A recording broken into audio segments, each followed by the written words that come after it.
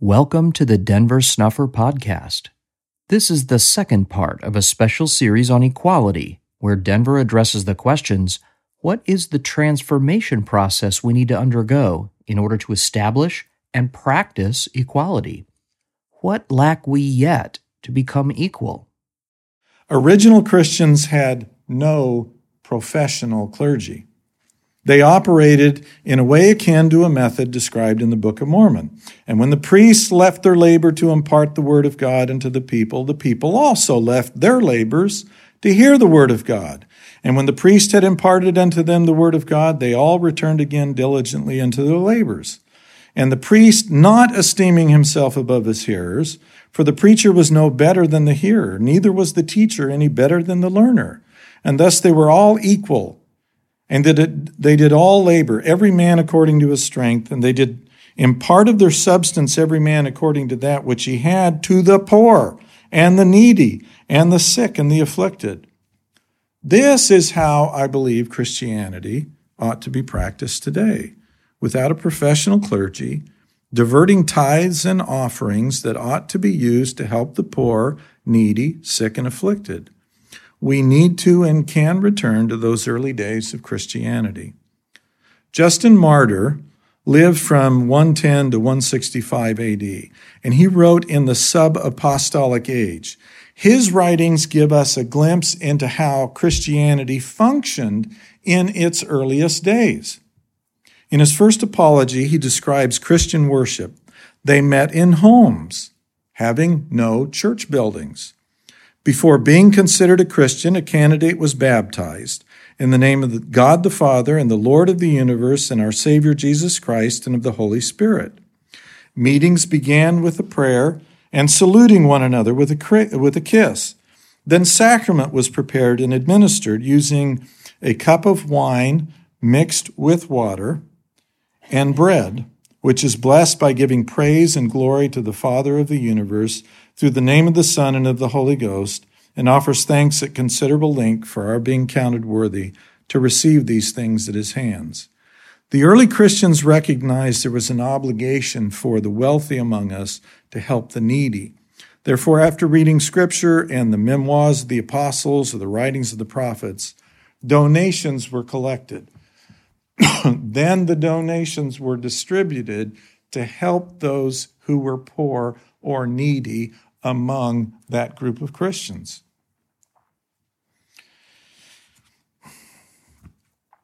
These simple observances were resilient enough to preserve Christianity after the death of the apostles and before any great hierarchical magisterium arose. It was the power of baptism, the sacrament, Scripture study, and financial aid among believers that gave Christianity its power. We cannot bear one another's burdens without fellowshipping with one another. And bearing one another's burdens presumes that you know what the burdens are that someone else carries, which means that I have been patient enough, I have been attentive enough, I have been friendly enough, and I have been trusted enough that I can find out what the burden is that they bear. I have a very good friend, went to elementary, junior high, high school with him, and I've kept in touch with him for many years, and he has recently contracted a terminal form of cancer. He called me to talk about that without telling his family, without telling his neighbors, without telling his friends, because he and I have a friendship that is built upon the kind of trust that allows me to share that burden with him because of the relationship. We're supposed to help one another get through this ordeal of mortality. And it is an ordeal. It is not easy. Even the people that you think you envy, if you were living inside their world, you'd find out that they have burdens they're carrying as well. Fellowshipping allows us to bear one another's burdens, and bearing one another's burdens implies a whole universe of connectivity, trust, confidence, friendship, and affection between one another before you get to the point that you even know what their burdens are. But that is supposed to be a blessing and part of what it means to worship together. Worshiping together by assisting one another allows all of us to feel a great part of what it is that Christ is and does. It allows us to know who we worship, and it allows us to know how to worship him, and it allows us to know what makes us one with one another. Now, it's really hard to accomplish that across state lines, but it still can be done. The example I use of that friend, he and I have spent a lot of time on the phone since I learned of the illness about a month ago. And that's because I care, and that's because he needs to talk to someone, and because he finds it a relief to be able to do that with me. It can be done. It can be done across any barriers. All of us are victims of institutional abuse. Many of us can sense it when the slightest hint of abuse appears. One recent writer on your blog has identified it as paternalism, and that's not an inappropriate designation for it. We should learn how to be loving and equal with one another. The idea of equality is resisted by a lot of skeptics who accuse me of wanting authority and control when I despise control, but I absolutely welcome fellowship, equality, and worship with one another. This isn't easy, but it is godly to pursue. And we're going to make mistakes. And there are going to be a lot of institutional habits that we walk in and we want to whip this into shape. And the idea of a whip, when Christ resorted to the scourge to drive them out, he didn't drive them out to organize them. He drove them out to cleanse the place. If we're going to whip anything, we're going to drive them out. We would be better off practicing the kind of patience and kindness, and to realize that in terms of Mormonism, almost everyone is a refugee suffering post-religious trauma syndrome, and they're going to think you're abusive. They're going to think they want to be used as a tool for someone else's power base. Someone wants to use you. The idea that there's someone that doesn't want to use them or abuse them, but wants to fellowship with them and help them bear a burden. That's the idea of Christianity at its core, and that's what's really alien in this world. We need to bring that back again.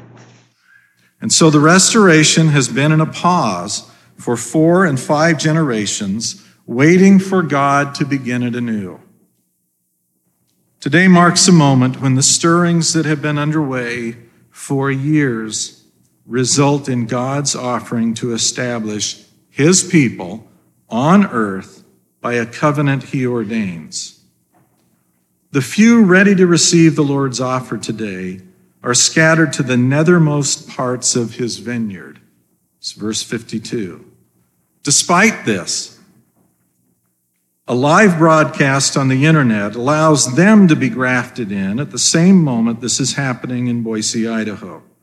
Correspondingly, those who utterly refuse to accept the offered covenant are plucked from the restoration's tree of life because they are bitter fruit, unable to meet the Lord's requirements. The Lord is taking this step to preserve part of humanity, not to destroy it. That's verse 53. A few descendants of the covenant fathers have the natural gift of faith. That gift belongs to the natural branches. That's verse 54. When grafted, we are connected to the natural roots or covenant fathers, as heirs of the promises made to them. Even after the covenant, there will still be those who are bitter and wild, who will be unable to produce natural fruit despite the covenant. These will remain for a time despite their bitterness. Verses 56 and 57. Today, only the most bitter who refuse to be grafted in will be trimmed away. We look forward to more nourishing or restoring of truth's lights and commandments, which will bless those who receive. But for those who will not, the continuing restoration will prune them away. Verse 58. These bitter and wild branches must still be cut off and cast away. These steps are necessary to preserve the opportunity for the natural fruit to fully return. It's verse 59. The good must overcome the evil. This takes time, and it means that the Lord's patience is extended to give time to develop and further improve. We are not expected and cannot become natural fruit in a single step, but we are expected to accept the initial graft today. The Lord is taking these steps so that perhaps, and that's a deliberate word, perhaps we may become natural fruit worthy to be preserved in the coming harvest. That's verse 60. Perhaps is the right word. Some who are grafted will still be plucked away and burned, but others will bear natural fruit and be preserved. Accepting the covenant is not the final step. Our choices will determine whether we are bitter or natural fruit. That will decide our fate. Just as the ancient allegory foretold, the covenant makes us servants and laborers in the vineyard, verse 61. We are required to, this is from the covenant, seek to recover the lost sheep remnant of this land and of Israel, and no longer forsake them. Bring them unto the Lord and teach them of his ways to walk in them. If we fail to labor to recover them, we break the covenant. We must labor for this last time in the Lord's vineyard.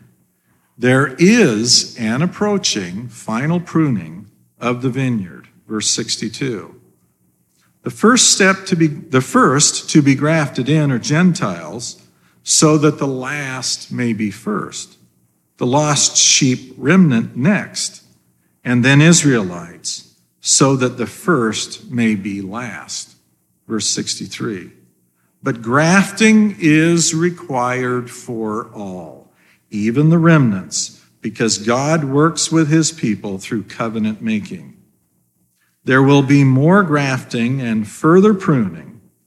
As more is revealed and therefore more is required, some will find the digging and dunging too much to bear and will fall away, or in other words, will be pruned despite the covenant. That's verse 64. The covenant makes it possible for natural fruit to return. The bad fruit will still continue, even among the covenant people, until there is enough strength in the healthy branches for further pruning. It requires natural fruit to appear before the final pruning takes place. Verse 65. The good and bad will coexist. It will damage the tree to remove the bad at once. Therefore, the Lord's patience will continue for some time yet. The rate of removing the bad is dependent wholly upon the rate of the development of the good. It is the Lord's purpose to create equality in his vineyard. In the allegory, equality in the vineyard appears 3 times in verses 66, 72, and 74. We cannot be greater and lesser, nor divide ourselves into a hierarchy to achieve the equality required for Zion. When a group is determined to remain equal, and I am personally determined to be no greater than any other, then it faces challenge that never confront unequal people. A religion of bosses and minions never deals with any of the challenges of being equals. Critics claim we will never succeed because of our determined desire for equality. None of our critics can envision what the Lord has said in verses 66, 72, and 74 about his people. But equality among us is the only way prophesied for us to succeed. That does not mean we won't have a mess as we learn how to establish equality. Similarly, Zion cannot be established by isolated and solitary figures proclaiming a testimony of Jesus from their home keyboard. The challenge of building a community must be part of a process. Zion is a community, and therefore God is a God of community. And his people must learn to live together with one heart, one mind, with no poor among us.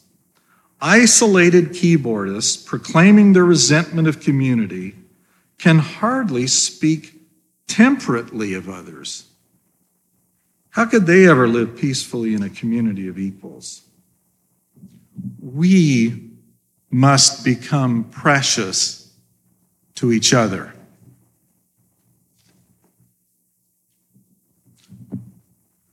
Although the laborers in this final effort are few, you will be the means used by the Lord to complete his work in his vineyard. Verse 70.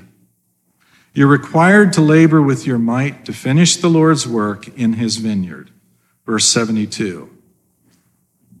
But he will labor alongside you.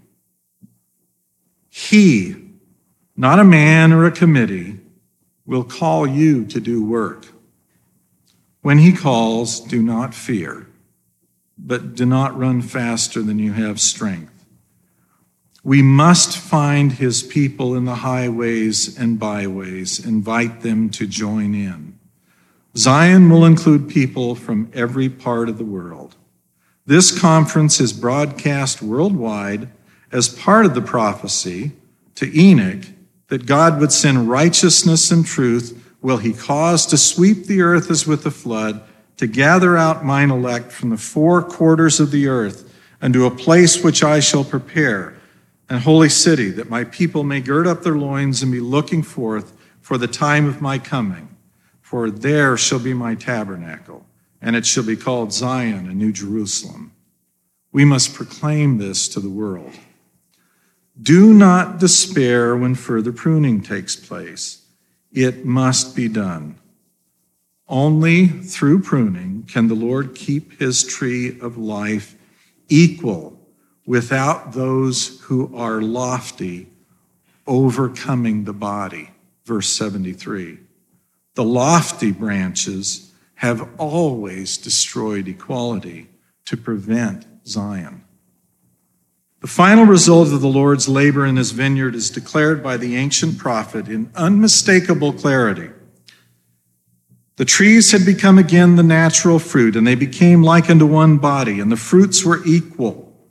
And the Lord of the vineyard had preserved unto himself the natural fruit, which was most precious unto him from the beginning. Mark those words. That's verse 74. When the Lord explained this to me, I realized how foolish it was to expect natural fruit worthy of preservation in an instant. The Lord works patiently, methodically, and does not require any to run faster than they have strength. We cannot allow ourselves to be drawn into inequality when the result of this labor is to make us one body, equal with one another. We cannot imitate the failures of the past by establishing a hierarchy, elevating one above another, and forgetting that we must be of one heart, one mind, and no poor among us. The restoration was never intended to just restore an ancient Christian church. That is only a halfway point. It must go back further.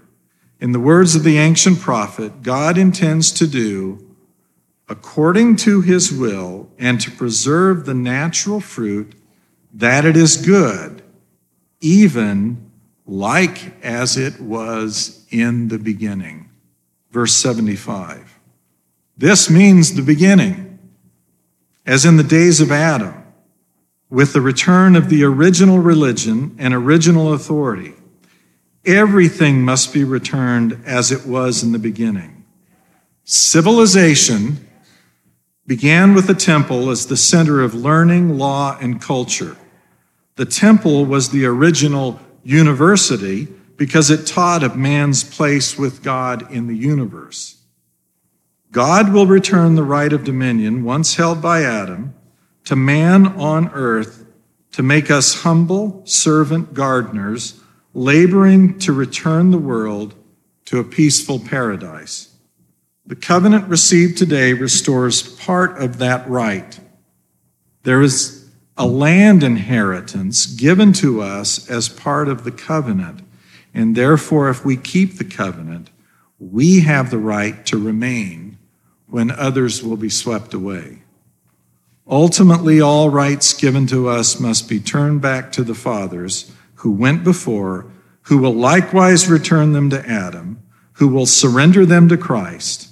When Christ returns, he will come with the right to exercise complete dominion over the earth and to exercise judgment over the ungodly. Things set into motion today are part of preparing the way for the Lord's return in glory. And there began to be the natural fruit again in the vineyard, and the natural branches began to grow and thrive exceedingly. And the wild branches began to be plucked off and to be cast away. Some of the plucking and some of the casting away is voluntarily done by those who submit to false spirits that stir them up to anger against one another, and they depart from fellowship, thinking themselves justified before God, when in fact, all they're doing is being plucked and cast away. And they did keep the root and the top thereof equal according to the strength thereof. We are seeking to keep it equal. Every one of us is on the same plane. No one's getting supported by tithing money. If they are, that's done by a local fellowship that has voluntarily determined that they have one among them in need, because the tithes are gathered and used to help the poor. There's no general fund being accumulated, and there's no one who does anything that they get compensated for. This is the only group of people whose religion requires incessantly sacrifice. No one gets paid. No one gets remunerated. Everything that's done is done at a price of sacrifice. If you're a person in need among a fellowship, the tithes are appropriately used because that's what they're for. They're for the poor. They're not for a leader. You have to keep the root and you have to keep the top equal. If you allow inequality to creep in at the beginning, the end result is lavish palaces in which some fare sumptuously and others ask to eat the crumbs that fall from the table because they're treated so unequally. And their despair and their poverty and their need goes ignored. Among us, it can't go ignored because the money is gathered at a fellowship level, and if there is someone in need among you and you don't minister to their needs, You're cruel. And thus they labored with all diligence according to the commandments of the Lord of the vineyard, even until the bad had been cast away. If you can't tolerate equality, if you can't tolerate the top and the root being equal, if you can't tolerate peace among brethren, then go ahead and be bad and cast yourself away. If you feel moved upon to do that, well, that's the Lord of the vineyard getting rid of you.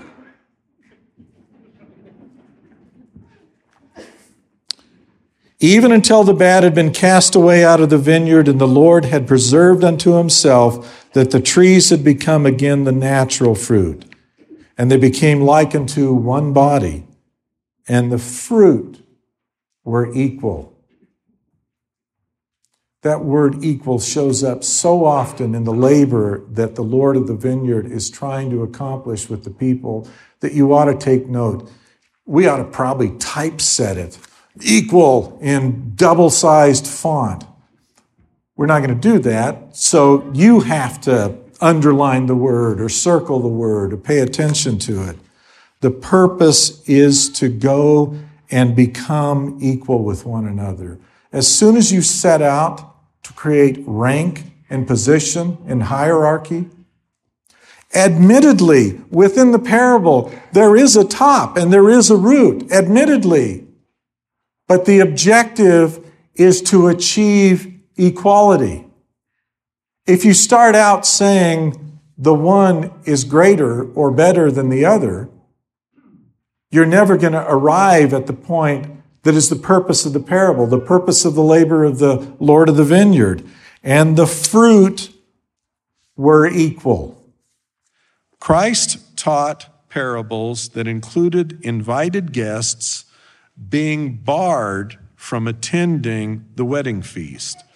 In one, the guests are called virgins to suggest that they possess moral purity and would be welcome to the event. In another, there are strangers on the highway invited because others refused to come. Both parables, however, have some who are ultimately excluded from the wedding, a symbol of Christ's return. These parables raise an important issue about the Lord's return. There is a reason why 5 of the 10 virgins could not enter into the wedding celebration. Likewise, those invited to attend the wedding feast that arrive without a wedding garment will be excluded. In both cases, those excluded were not welcome as they were unprepared. There have been only 2 societies in recorded history that became Zion. Because of the age of the world at the time, both were taken up into heaven. We have very little to help us understand why these 2 succeeded. Apart from describing them as of one heart, one mind, and no poor among them, we know little else. But perhaps that is one of the most important things we can know about them. Maybe the point is that nothing and no one stood out as remarkable or different within the community. There were no heroes and no villains, no rich and no poor, no Shakespearean plot lines of betrayal, intrigue, ambition, conflict, and envy. There was no adultery, theft, robbery, murder, immorality, and drunkenness. In other words, nothing to entertain us. Because all our stories, movies, music, novels, television plots, and social media are based upon and captivated by everything that is missing from these societies. The centuries-long period of peace described in the Book of Mormon occupies only a few short pages in 4 Nephi. Their society was marked by the presence of peace, the absence of conflict, and abiding stability. This is what they attained. There were no contentions and disputations among them, and every man did deal justly one with another. And they had all things common among them. Therefore, there were not rich and poor, bond and free, but they were all made free and partakers of the heavenly gift. Because there was no future ministry for them to perform, their Zion society was not taken up to heaven. Because the world was not yet ready for the Lord to return in judgment, neither Enoch nor Melchizedek returned with their people to fall on their necks and kiss them. These people were most remarkable for what they lacked. How they grew to lack these divisions, contentions, and disputes is described in very few simple words. They did walk after the commandments which they had received from the Lord their God, continuing in fasting and prayer, and in meeting together oft, both to pray and to hear the word of the Lord. And it came to pass, there was no contention among all the people in all the land. What were the names of their leaders? We don't know, because apparently there were none. Who were the great teachers? Again, we don't know, because they were not identified. Who governed? Apparently no one. They had things in common, obeyed God's commandments, and spent time praying and hearing the word of the Lord. They were so very unlike us. To make the point clear for us, the record of these people explains, there was no contention in the land because of the love of God which did dwell in the hearts of the people. And there were no envyings, nor strifes, nor tumults, nor whoredoms, nor lyings, nor murders, nor any manner of lasciviousness. All the negatives were missing because the love of God dwelt in their hearts. Something else describes them. And surely there could not be a happier people among all the people who had been created by the hand of God. Consider those words carefully. You cannot be happier than by allowing the love of God to dwell in you. The happiest people who have ever lived did so by the profound peace they displayed, equality they shared, fairness they showed one another, and love of God in their hearts. This is a description of our social opposites. Reviewing the answer to the prayer for covenant, the covenant, and the recent parable of the master's house shows that the Lord is pleading for us to become this. It's not easy. It will require civilizing the uncivilized. However, it is necessary to become the wise virgins and the invited guests wearing the wedding garment. 5 of the virtuous virgins who were expecting the wedding party to arrive were nevertheless excluded. They were virgins like the others, but the others were allowed to enter and they were not. They did not lack virginity. They did not lack notice. They were not surprised by an unexpected wedding party arriving, but they lacked oil, which is a symbol of the Holy Ghost. They failed to acquire the necessary spirit with which to avoid conflict, envy, strife, tumult, and contention. To grow into the kind of people God will want us to welcome into his dwelling requires practice, experience, and effort. People have not done it. Devout religious people are not prepared to live in peace with all things in common, with no poor among them. God is trying to create a civilization that does not yet exist. It is a privilege for God to give guidance to help prepare his people. There has always been a promise from the Lord that those who inherit Zion will be given commandments from him to follow.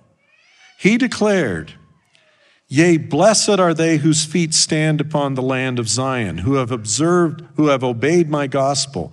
For they shall receive for their reward the good things of the earth, and it shall bring forth its strength, and they shall also be crowned with blessings from above, yea, with commandments, not a few, and with revelations in their time, that they are faithful and diligently before me. Those who mock or criticize efforts to complete the restoration are defining themselves as unworthy by their own words.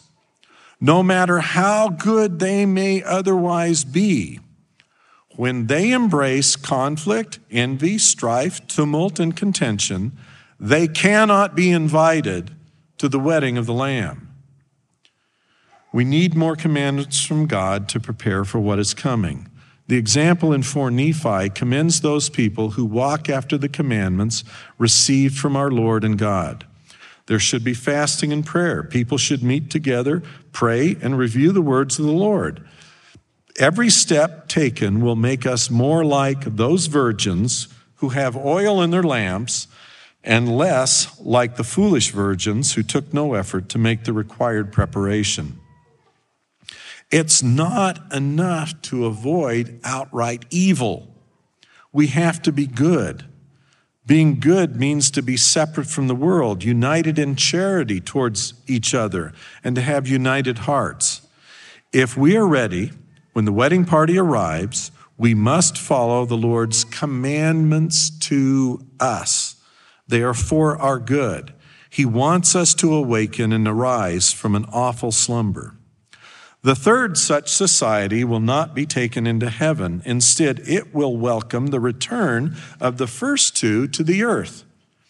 Why would ancient, righteous societies caught up to heaven want to leave there to come and meet with the city of people on earth? Why would they fall on their necks and kiss that gathered body of believers? And above all else, why would Christ want to occupy a tabernacle and dwell with such a community? Obviously, because there will be people living on earth whose civilization is like the society in heaven. The 10 Commandments outline basic social norms needed for peace and stability. Christ's Sermon on the Mount was his exposition on the 10 Commandments. He expounded on the need to align the intent of the heart with God's standard to love your fellow man, do good to those who abuse you, and hold no anger. He took us deeper, where the 10 Commandments allowed reluctant, resentful, and hard-hearted conformity. The Sermon on the Mount requires a willing readiness to obey. Christ wants us to act with alacrity to follow him. He taught us to treat others as you would want to be treated. The answer to these questions is easy to conceptualize and easy to verbalize, but living the answer is beyond mankind's ability to endure. We do not want to lay down our pride, ambition, jealousy, envy, strife, and lusts to become that community.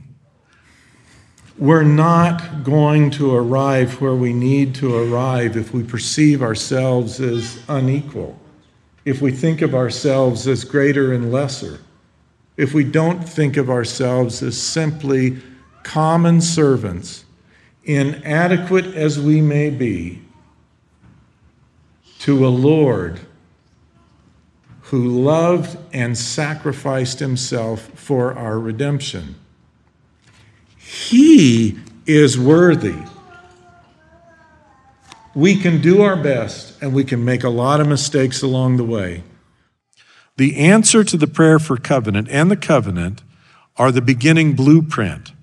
That blueprint teaches the need to be better people. Following it is more challenging than reciting it.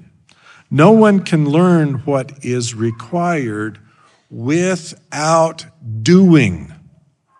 Working together is the only way a society can grow together.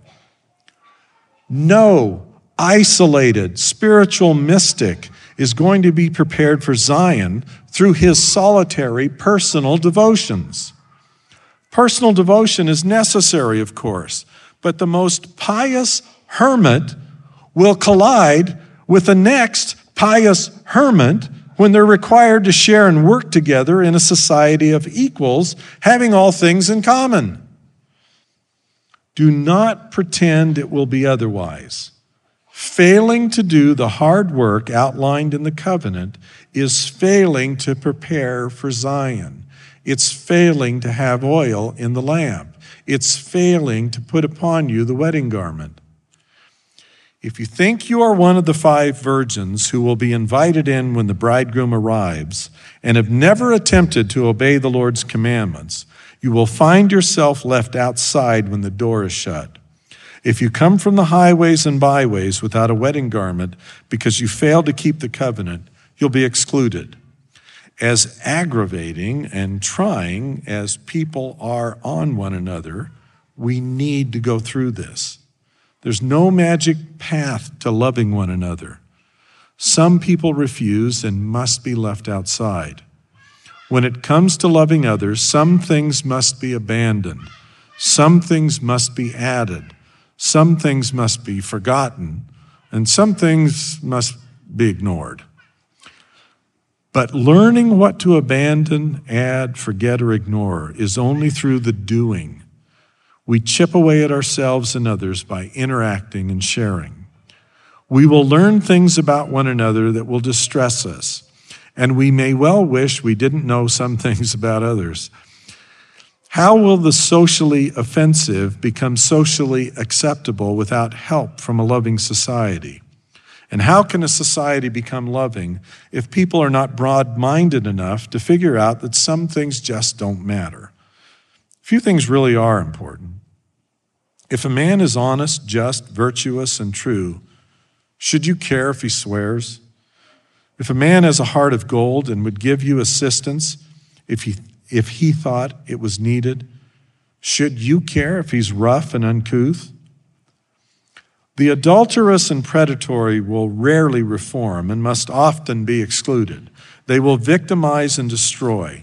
We are commanded to cast out those who steal, love, and make a lie, commit adultery, and refuse to repent. The instructions we have been given state, "You shall not kill, he that kills shall die. You shall not steal, he that steals and will not repent shall be cast out. You shall not lie, he that lies and will not repent shall be cast out. You shall love your wife with all your heart and shall cleave unto her and none else. He that looks upon a woman to lust after her shall deny the faith and shall not have the Spirit. And if he repent not, shall be cast out. You shall not commit adultery, and he that commits adultery and repents not shall be cast out. And he that commits adultery and repents with all his heart and forsakes it and does it no more, you shall forgive him. But if he does it again, he shall not be forgiven and shall be cast out. You shall not speak evil of your neighbor, nor do him any harm. You know my laws, they are given in my scriptures. He that sins and repents not shall be cast out. If you love me, you shall serve me and keep all my commandments." This teaching is still binding.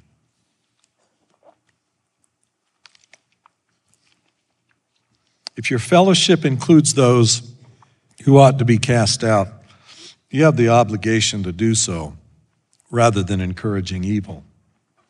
Be patient, but be firm. If a person refuses to repent and forsake sins, you may end fellowship with them and include those who are interested in practicing obedience and love. There is work to be done.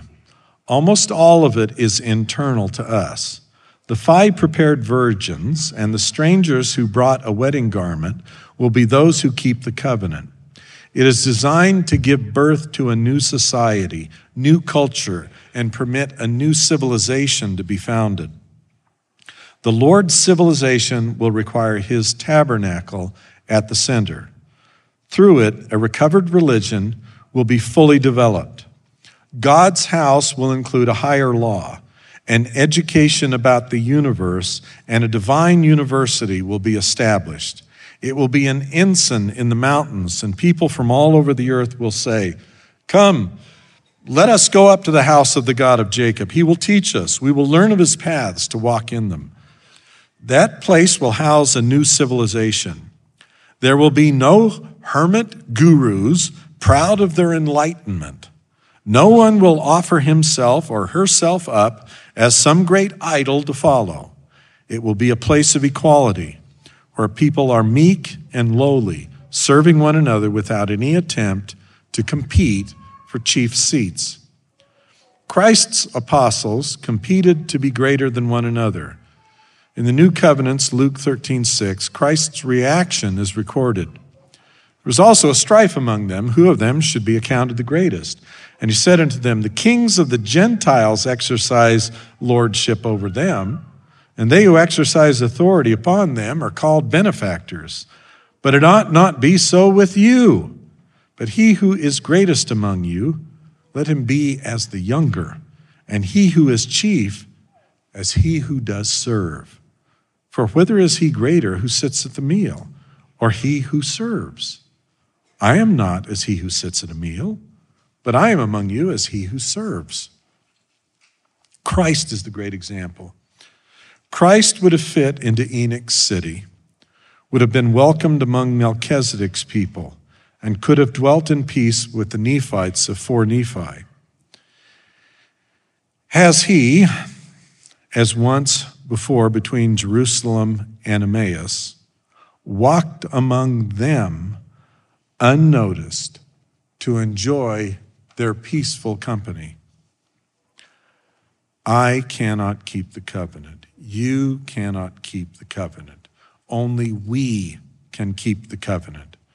But if we do, God's work will continue and will include the fullness previously offered to the Gentiles and rejected by them. It is impossible to understand the promises that Elijah will turn the hearts of the children to the fathers unless the fullness is recovered. Joseph Smith cannot fix or finish the restoration by returning as a resurrected being in the millennium, as conjectured by Wilford Woodruff. If the necessary rites are not returned before the Lord's return, the whole earth would be utterly wasted at his coming. There will be a new civilization built around God's tabernacle where he will dwell. We know the purpose of that house will be for the God of Jacob to teach those people to walk in his ways. We know Joseph Smith began adoption sealing as the highest ordinance and has now been lost. We have been given a new revelation that explains resurrection and adoption to the fathers in heaven are linked together. I was shown that the spirits that rose were limited to a direct line back to Adam, requiring the hearts of the fathers and the hearts of the children to be bound together by sealing, confirmed by covenant, and by the Holy Spirit of promise. This is the reason that Abraham, Isaac, and Jacob have entered into their exaltation according to the promises and sit upon thrones and are not angels but are gods. That's in the Teachings and Commandments, section 157, paragraphs 42 and 43. The fullness can only be returned through a temple accepted by God as his house. He must return to restore that which has been lost. But ungodly people cannot build an acceptable house for God. There is no commandment to build a temple because people are not yet qualified to do so. So far, we've been spared the experience in Nauvoo, where an abortive attempt to build a temple in which the fullness could be restored resulted in the Lord not performing his oath, nor did the Lord fulfill the promise they expected to receive. Instead of blessings, the people in Nauvoo brought upon themselves cursings, wrath, indignation, and judgments by their follies and abominations. If we are going to receive that same condemnation, it would be better to not begin to build a house of God.